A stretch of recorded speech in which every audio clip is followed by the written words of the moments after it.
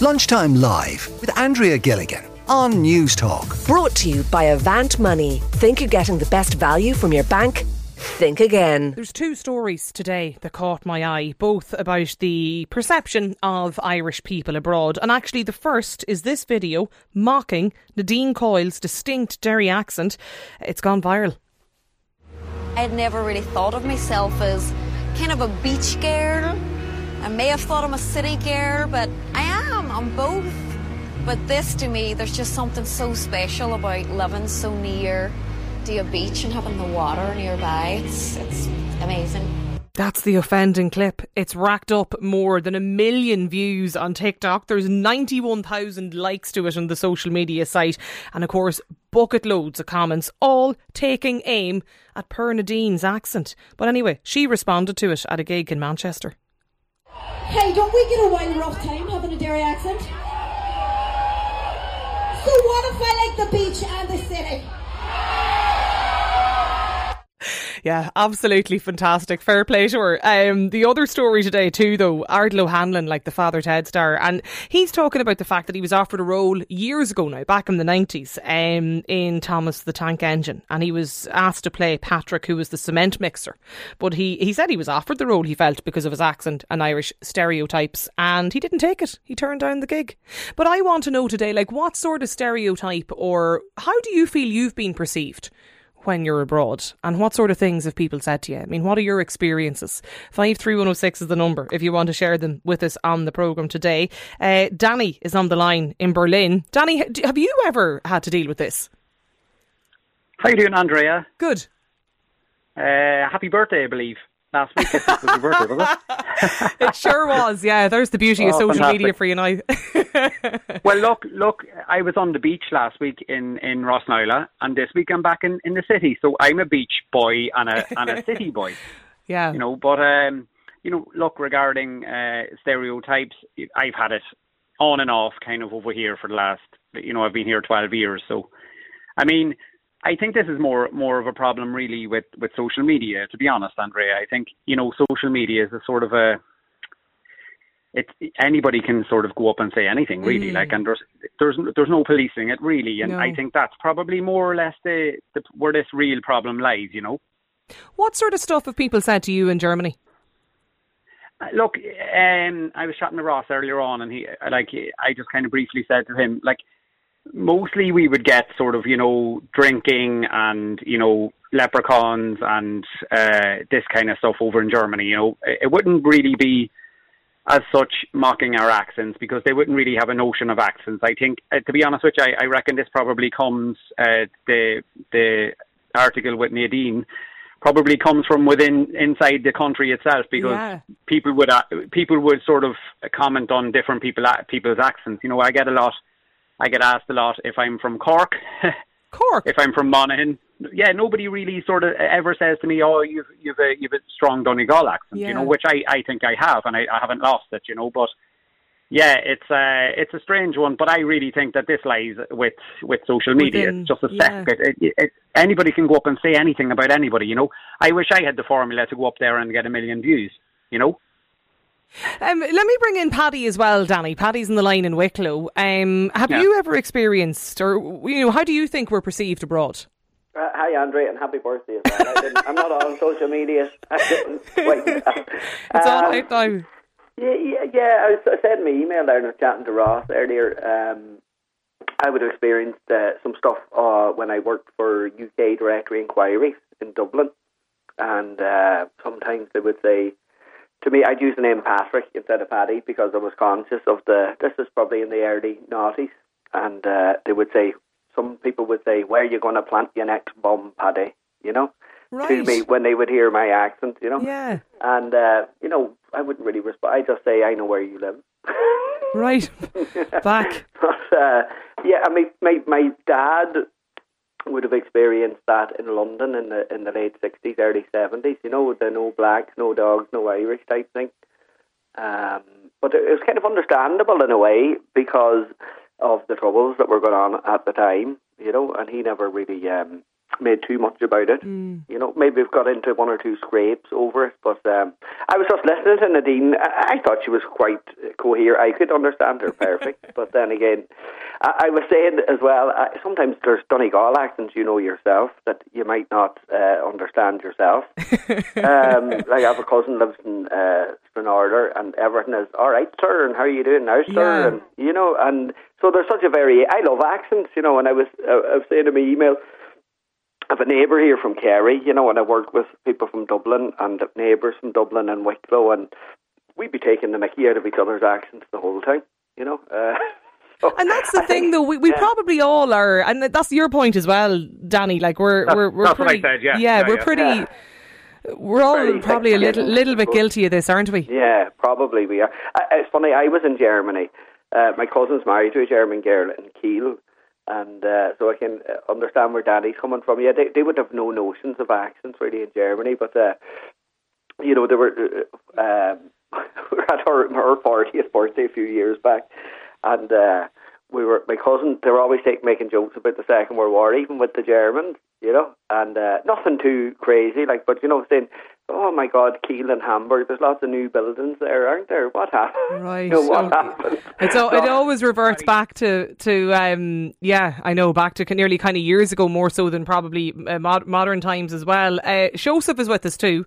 I can't believe this. You take the mick out of the Donegal accent, Joseph. Just on occasion, it kind of needs to be. Well, it needs to be. Why is that? That's it. No, sure, it's a bit of crack, you know. Yeah. Sure, like previous lad there, it's fun to have a bit of crack with people there. So I get a bit of a dub accent. I'm living in Meath these days, so I get a bit of hassle about a dub accent. So I have a couple of friends in the local GA club there who be Donegal lads or whatever. So they're a bit of crack, getting them to say things like yards and girls and cars. Yeah, actually funny, somebody texted in about that earlier. Asked somebody from Donegal to say the guards and the girls in the car. That's obvious, yeah. You've obviously had the accent trained out of you there. I know, well, that's well polished. But it's funny, there's definitely words, wild and what do I usually get slagged for? Wild crack, is it? Wild crack, yeah. Everything is wild. Everything is wild. Yeah, and even trade union is one of mine, actually. UNION. That's one where usually I face a lot of slagging actually from people about that. But when you it's normally well enough received, though, Joseph, is it? Yeah. Like I try and know someone before I be giving them too much hassle. Yeah. But it's all about just being able to have a bit of fun about it, and being able to, and you have to be able to take it as well. Like I get it a bit, and when I come back to Dublin, I get hassled about being a coach, and I go down where I'm living now, and I get hassled about being a Dub. So yeah, well, I was going to say, to be fair to the Dubs now, you do get your fair share of it. Sometimes I think it's just Donegal and border region people, but I think the Dubs get a fair bout of it as well, by all accounts. Jill is with us in Cork. I mean, Jill, what's your experience? My experience, Andrea, I worked on the cruise ships back in my 20s, an international gang, and I was the only Irish person on the ship for about 4 months. And every morning I walked into the purser's office to be greeted with, top of the morning to you, 33 and a third. Is it Thursday or Wednesday or what day of the week it is at all? And I have to, if it was now, I'd be jumping up and down screaming racist discrimination. But at the time, I just took a deep breath every morning for about 4 months walking into the office. It was awful. Went on for 4 months, every day. Okay. Yeah, every single. It was relentless, and it was hilarious, of course, as far as they were concerned. But sure, you couldn't say anything because it would just be worse then. Do you know what I mean? So, yeah, it was awful. Nearly easier to just ignore it and move on. Deep breath into the office, take it, and then move on. Yeah.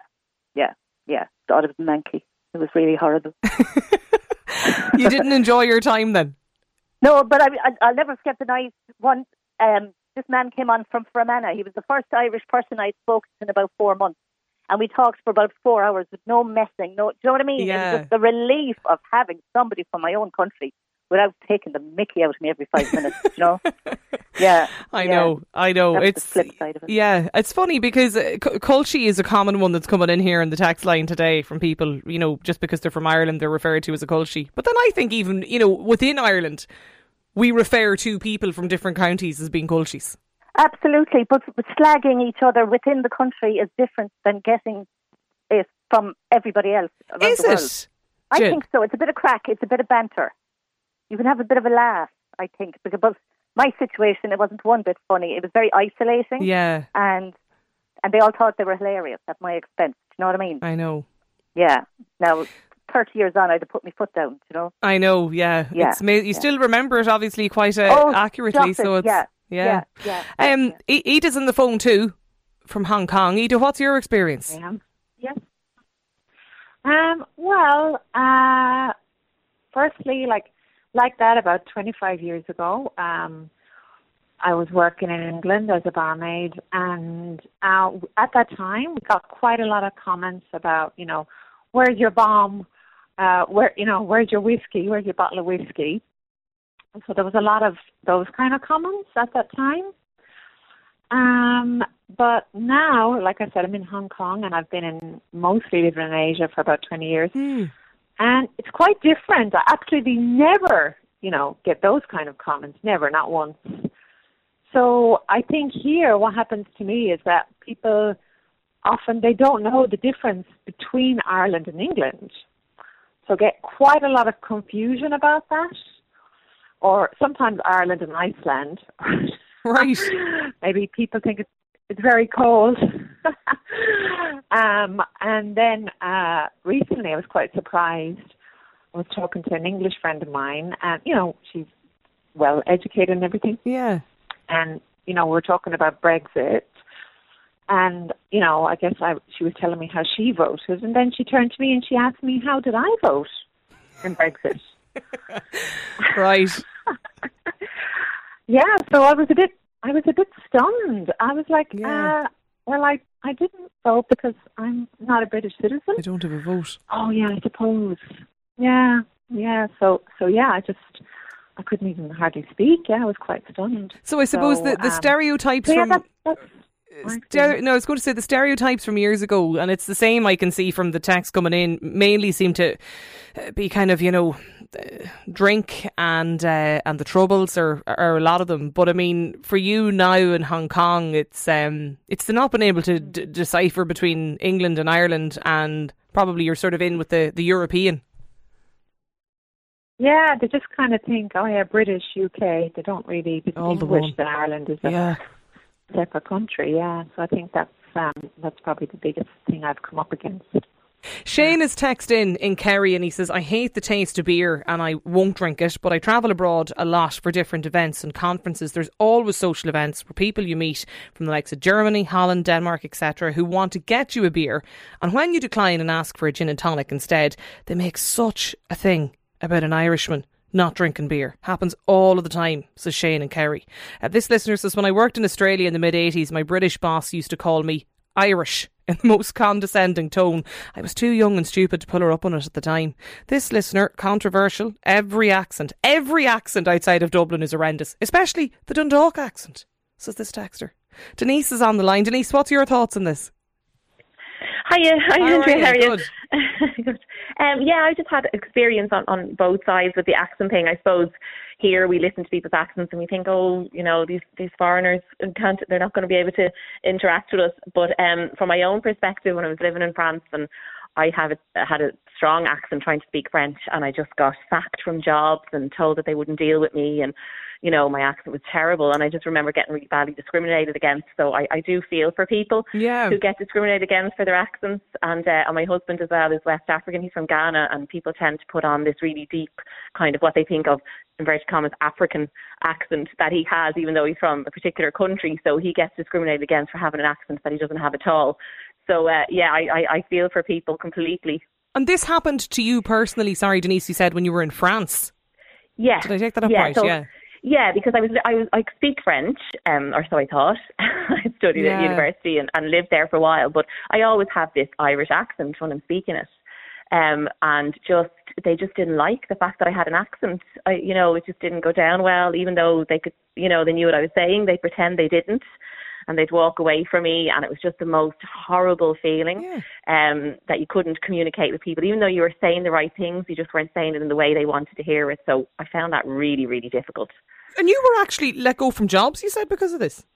Yeah, lost jobs in like restaurants and bars. They'd say, look, do you know what? The customers just don't like interacting with you. Your accent is too strong. You're an English person.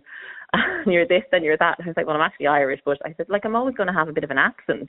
And my grammar is correct, my vocabulary is correct. You could speak the language. Understand me. Yeah, or even I'd come up to a table and I'd say, burger, looking for who ordered the burger, and they'd all just ignore me, and then I'd say, burger, and they'd say, oh yeah, me, and I'd say, oh, come on. They didn't know, yeah.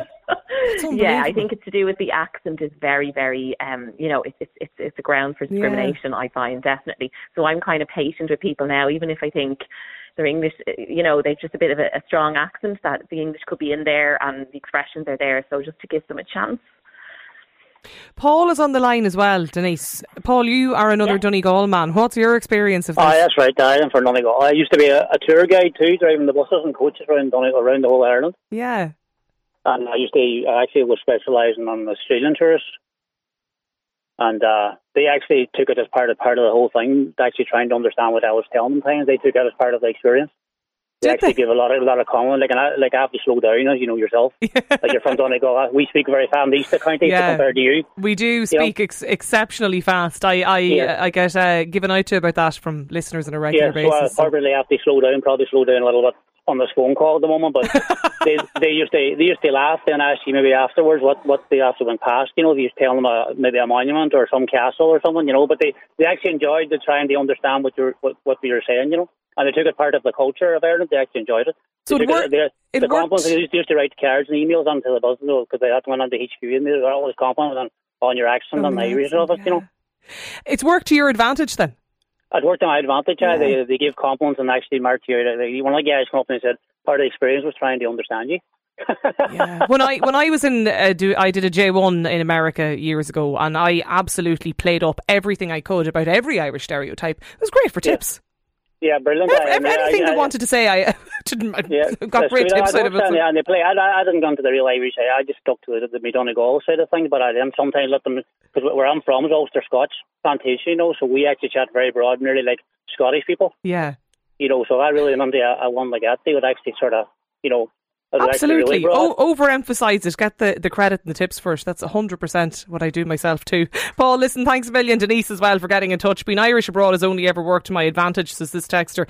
It's amazing what you can get away with. 53106 is the number if you want to get in touch. Tell us, how have you been perceived abroad? Still to come on the programme, Geraldine Herbert is going to be in to answer your motoring questions. Lunchtime Live with Andrea Gilligan. Brought to you by Avant Money. Weekdays at midday on News Talk.